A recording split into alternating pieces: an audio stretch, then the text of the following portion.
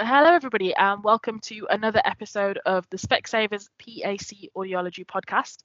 Joining me for a virtual cup of tea today, I've got Laura Booth from UCAS. So Laura's going to give us a bit of an insight into the job role that she does, who she works for, and then what she'll be presenting for us at conference this year. So over to you, Laura. How are you, firstly? Very well, thank you very much. Coping in this current climate, so thank you for asking. I hope everyone else is too. So it's lovely to be invited to do this, and thank you. I hope that it will be useful for a lot of businesses moving forward. So my name is Laura Booth. I have a background within audiology. Worked for 12 to 15 years in the NHS, predominantly back in Reading at Royal Berkshire Hospital. A wide range of skill set within audiology, so I've worked within the paediatric area predominantly, but have worked with adults in audiology practice and tinnitus care. I moved to UCAS, which is the United Kingdom Accreditation Service, for those who need the acronym explaining. Moved there in 2014. One of the reasons why I decided to move to UCAS, where we look at performing conformity assessment accreditation assessments, is because I've worked quite a lot with Department of Health in assessing services with the neonatal hearing screening when they did the consultancy quite a while ago. And it highlighted to me the disparity in care that's provided across the UK, and just how different services patients may be experiencing. And that's not due to anything in particular. Maybe it's training, maybe it's support mechanisms. But the job role that I have now, I'm a senior assessment manager, and I manage a team of assessment managers within UCAS. And we perform conformity assessments to the IQIP standard. Again, another acronym, which is Improving Quality and Physiology Services. And this covers audiology and 7 other disciplines. But basically, we look at assessing services who wish to gain UCAS accreditation against the IQIP standard. And this allows services to demonstrate their confidence in what they deliver. And so what I'm hoping to get across to you guys within my presentation, not so much around trying to encourage you, although I would like to encourage you to look to accreditation, but more around the benefits of quality management in healthcare. So why is it important that you as a business have good quality management systems in place? How do you know that what you're doing is effective for your patients? What is it that you have with regards evidence to assure you're consistent across all your delivery locations? And so I really want to try and be able to give an idea of what a good quality management system is and how you can best look at moving forward with developing one if you're not fully engaged with that. To provide confidence not only to yourself and to your staff, but predominantly obviously for those patients that are looking at using your service and the stakeholders that are involved in that. And hopefully giving you the competitive edge in the market. Certainly some of the services that we have accredited and assessed in the past, and some of them being Specsavers customers, have commented that through accreditation and through quality management improvement, their systems are much more robust. They've managed to gain the competitive advantage. They've increased their customer base. They're making financial savings. And therefore, obviously, that's a huge benefit when you're looking at being finance driven. So my overall aim really is to give everybody a good idea of what quality management is and give some tips really on how to move forward with that, regardless of whether you decide to engage in accreditation or not. That's fantastic, that is. So obviously your background is audiology, so it's not like this is, coming into some of the stores and dealing with some of the clinics that we do. It's not like this is a new field for you. You've from what you've said, you've been in that profession for quite some time. Before I go any further, thank you for highlighting what those acronyms mean. I remember when I was a clinician in a department, one of the Christmas quiz questions was, what does IQIP stand for?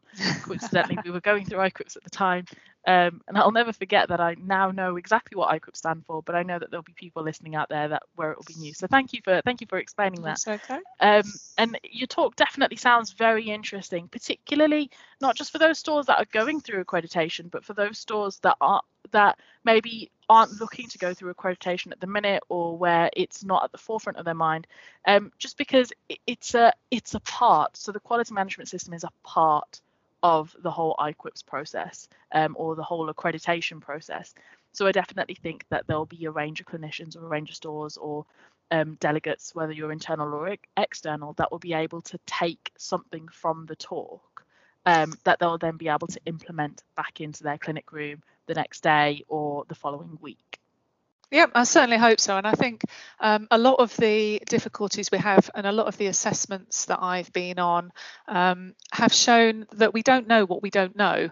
And I think that's one of the real biggest things that as a manager, as a director of one of your businesses, and as management, as staff, can you hand on heart say that you know that your processes are clearly documented, staff are following them as you think they are, and do you know that what you're doing and delivering is effective?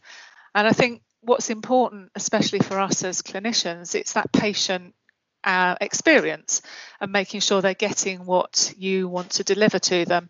And I think we can all say that we want to be patient focused and providing patient-centered care, but actually truly do we have the evidence there to show that and demonstrate that? And I hope again through that sort of centralized control of your systems and through gaining patient feedback into your service and using that to help develop service and innovate practice, then that can be something that really adds value and quality to what you're delivering. And again, there's the important thing, especially within private and NHS practice, of litigation. If you get taken to court for anything, again, if it's not written down, it never happened. And one of these controls and around having a good quality management system is having your systems in place that are clearly documented and the evidence to prove that staff have been trained to those, that they've actually complied to that, and that the outcome was what should have been predicted, so that, you know, if something does happen and you end up in court over some particular issue, you can clearly show you have the evidence there to say, well, staff have been trained, they followed this practice, you know, this is the reason that this has happened, and therefore you've got every confidence in what you're delivering. And that's, you know, at the end of the day, that's hugely important to you as businesses.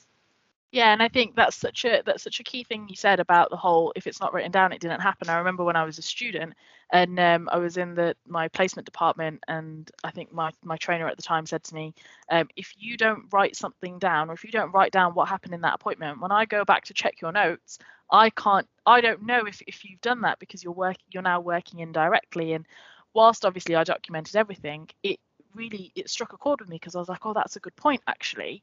And at that time, and obviously being a student, I only ever thought about that as a patient note perspective. Now I'm a trainer, I now look at it from a broader picture, and I'm like, well, actually that doesn't just apply to patient notes, that applies to all elements of documentation that we've got. And I think it's such a key thing for people to remember, because that documentation is so vital in what we do, and protecting the patient as well as protecting us as clinicians, because in that way, you know, you can turn around and say, well, my staff member or my clinicians are trained to this level because it's documented here, they've signed and dated that they've read this, any policy changes have also been documented. So not only does it apply within the clinic room, from what you've said, it obviously clearly applies outside of the clinic room as well.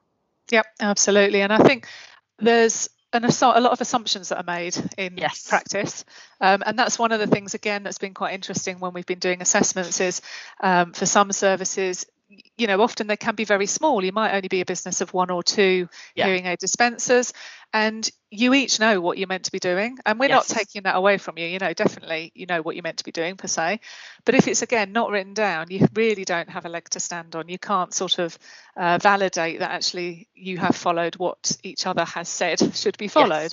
And it was highlighted quite clearly in some of our assessments. The evidence just wasn't there, and you just can't, without it being written down, you've got nothing really to sort of Yeah. validate what you're doing moving forward. And it doesn't allow you to make improvements either. A big part of conformity assessment and around quality management is auditing your practice. Yeah. And I think we all know roughly what audit means within sort of audiology. You know, we're looking at clinical audit predominantly. You might have some outcome measures where you're looking at effectiveness of fitting your hearing aids. But actually, are you truly using the information and doing root cause analysis where you're identifying things are not being done?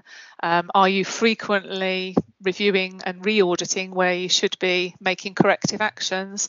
So having a proper audit cycle in place that allows you to be preventative and proactive is one of the real important things moving forward, I think, with quality management. Yeah. Certainly from what we've seen, and I think, you know, hand on heart, in my own clinical practice, I know we've been very reactive to things. And I think especially at the moment, the nature of things that have happened with the pandemic, you'll find a lot of services have had to react very quickly. And it's been interesting talking to some of my customers, because actually they've said because they've been accredited and they have got good systems and good quality management in place, they've actually reacted really easily, and it's been very simple for them to put new practices and changes in place and to embed them and be able to audit that they're effective. And I think certainly with COVID moving forward now, changes in practice are going to be slightly more permanent in nature for some areas. We may see a lot more remote triaging of patients, a lot more remote elements of maybe tinnitus delivery and practice. So, you know, it's certainly quality management is a huge part of maintaining an effective, competent and financially stable, viable business. I know that root cause analysis still makes me shudder. When I was in the last department I worked in, and we used to every clinician would get given an audit topic that they would have to do, and it was the first time I'd done a clinical audit, and I remember doing a root cause analysis, and I'm cowering away from my screen right now because it was a little bit scary, but it was effective and it helped the department. So obviously it has its place, and that's the most important thing. I think it really does. I mean, I think just to sort of highlight on that point particularly, we see a lot of services that will do an audit and they will identify non-conformities, so find something that's gone wrong in their practice. Let's say they identify that patient consent wasn't taken in 50% of their staff members, and actually the problem is then they've not necessarily, they'll do a sticking plaster effect, so they'll go, right, okay, we just need to send an email out and retrain people, and yes, that might be the answer, but actually you don't know until you do a true root cause and ask the whys. It might not be that. It might be that you haven't got the tools that are in place to do an effective consenting process. So there's, you know, root cause analysis, actually an audit, I think one of the biggest things for services and for organisations to look at is to really get staff to understand how to do good audit and good proper root cause analysis. But as you say, it does make you shudder. Yeah, it most definitely does make you shudder. And in some respects, when I did it, it's kind of like resorting back to that childlike, well, why? Why didn't that happen? And then you get an answer and it's, well, why again? And, you know, as you grow up, and I'm sure most people, hopefully, I know I'm trying to do this less and less, but as you grow up, you don't ask the whys so much. Sometimes you just kind of accept what it is. But when I did a root cause analysis, I was very much like, but I need to know why that happened. Why did you do this? And I think it stops you from being reactive. It allows you to truly fix the problem so that you're not just putting a sticking plaster over and it's going to happen again in the future. So I think, you know, getting to those root causes of a problem means that you can be innovative and effective in moving forward and stop you having to then focus on that particular aspect longer term, because hopefully you've rectified it and it's correct moving forward. You can only hope. You can only hope. How have you found, so obviously at the very beginning of this you said that you were an audiologist. How have you found going from the clinic room to now being an assessor? Yeah, it's interesting. I get asked that a lot actually, because I still take part in the technical assessing and still obviously keep up my CPD. I thought it would be more difficult actually than it was. The reason I moved to the assessing side was, as I say, I wanted to help move nationally to get services to improve quality standards and to look at trying to get more consistency across practice. I do miss the clinics, and it's sometimes interesting when I'm sitting there watching and observing maybe a staff member. It's quite hard not to sometimes want to jump in and go, "Oh, have you yeah, I thought know about that doing feeling. it this way?" In the way that you train people. Yeah. So I miss that side of it. But again, from the assessing point, ours is not to question. We're there to look at, see whether you're following your processes. So there's parts where you have to bite your tongue. But actually, I enjoy what I do very much because we work in harmony with the customers, and we're very much around trying to help them add value to their business. And I think through this job over the last 6 years now that I've been at UCAS, it's been extremely enlightening and empowering to see services that were maybe not at a point of good conformity assessment and good quality management to be sort of 6 years, nearly 8 years down the line, and really be in control of their systems. And I've been part of that. So I think I'm now helping patients more from a external level, but by helping services to sort of move forward. And that's what the process is about, really. Yeah, I remember when I took my job in training, and I remember sitting down with my mum and saying, I'm a little bit worried because I love being an audiologist. I absolutely, I know that this is the right career for me. I love doing what I do. I love being able to help people. And I was like, I'm not really, like, this is unusual for me now. I'm going as training. But it sounds very similar to what you've said, because effectively you've gone from helping the patient to now helping the clinician help the patient. And you're still doing that helping and that caring side of things. It's just in a different role, which is how I kind of see myself in a training role. So I wonder, does it feel the same for you when you're helping your customers? I think certainly from that point of view, you're right. I think you also get to see a much more holistic view when you're in the moment with the patient.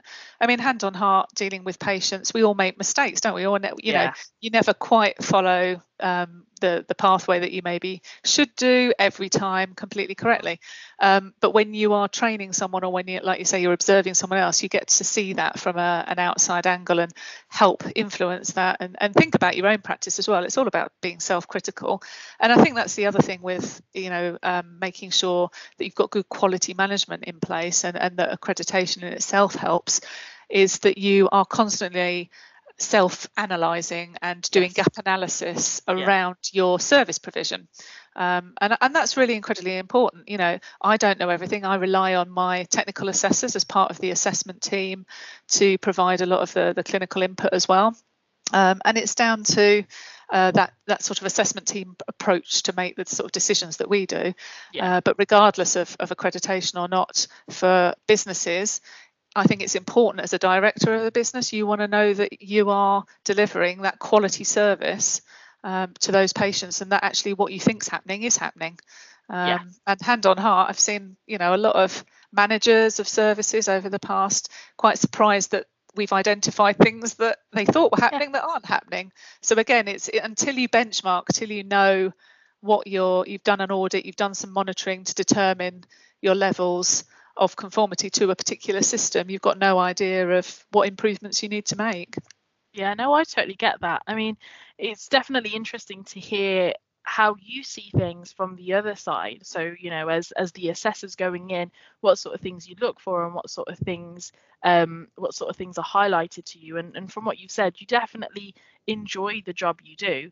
Now, I've asked every guest that we've had on the podcast so far what their ideal job would be if they weren't doing this job, and I guess it would only feel right to ask you that same question. So if I said to you, Laura, you could choose any profession, or you could choose any career to go down, what career path would you choose, do you think? Fair enough. I'm definitely not going to be the Prime Minister at this time, believe me. I think it's interesting because I love what I do, and I do enjoy the quality management side. But if I had to take a completely different tack, I would still be in healthcare no matter what. I think physiotherapy has always interested me. So one of the other sort of therapies, occupational therapy, physiotherapy, but always working with patients and from that sort of patient perspective. So I couldn't see myself certainly out in the business world of finance or anything like that. No. Definitely still with patients, patient care. So still in that helping role then, by the sounds of it. And as an audiologist and as an assessor for UCAS, what one piece of advice would you give to mainly our trainees out there? So whether you're a trainee HCA or a trainee HAD, but also to our qualified clinicians, what one piece of advice would you want them to take away? Oh, one piece of advice. Okay. Yeah. I would say always be confident to question your peers, so that you can constantly learn. Don't be afraid just because someone's been there longer than you. Don't be afraid to ask them why they're doing something. It doesn't necessarily mean they're still doing it right. Yeah. They're always learning. Along with that, I know it's a sort of two-part answer, but always be comfortable in working in your scope of competency. I think there is an element of being pushed sometimes to cover areas of practice where we haven't necessarily got the skill set or been trained in that. So for sort of people coming into the area to look into making sure they stick to their scope of competency and be confident in that in questioning people. Okay, that's a very good piece of advice, and I know that it was something that's probably that people, particularly trainees, would always struggle with when it comes to questioning other staff as to why they do something, because it's, you know, if they're more senior than you, or if they've been there longer than you, it can be a little bit of a tricky topic to navigate. But I think that's a very good little bit of advice that you've given to our listeners out there. Okay, well, I think it's just to sort of add a note to that, it's certainly, again, throughout the assessments, it's useful for services and for all staff to involve all levels of staff in their reviews and their observations and their peer reviews, because just as I say, because we've been there longer term doesn't necessarily mean we've got that new practice. Some of the students coming through, they're newly trained, they've got all that new knowledge, they're bursting to explain and tell things. So I think, you know, using all levels of staff within peer reviews and sort of observations and etc. is a really good way of working. I think that's fantastic, and listening to what you'll be looking to present to us at our conference in a couple of weeks sounds very interesting. So I'm really hoping that this little snippet of information will have got people engaged enough to bookmark that session, to attend that session and to listen to what you have to say. It's been great having you on the podcast today. I really do appreciate you taking time out of your busy diary to catch up with me and to have a virtual cup of tea, although neither of us have actually got a cup of tea, I don't think. I think Laura has. I don't have a it's cup empty, of tea.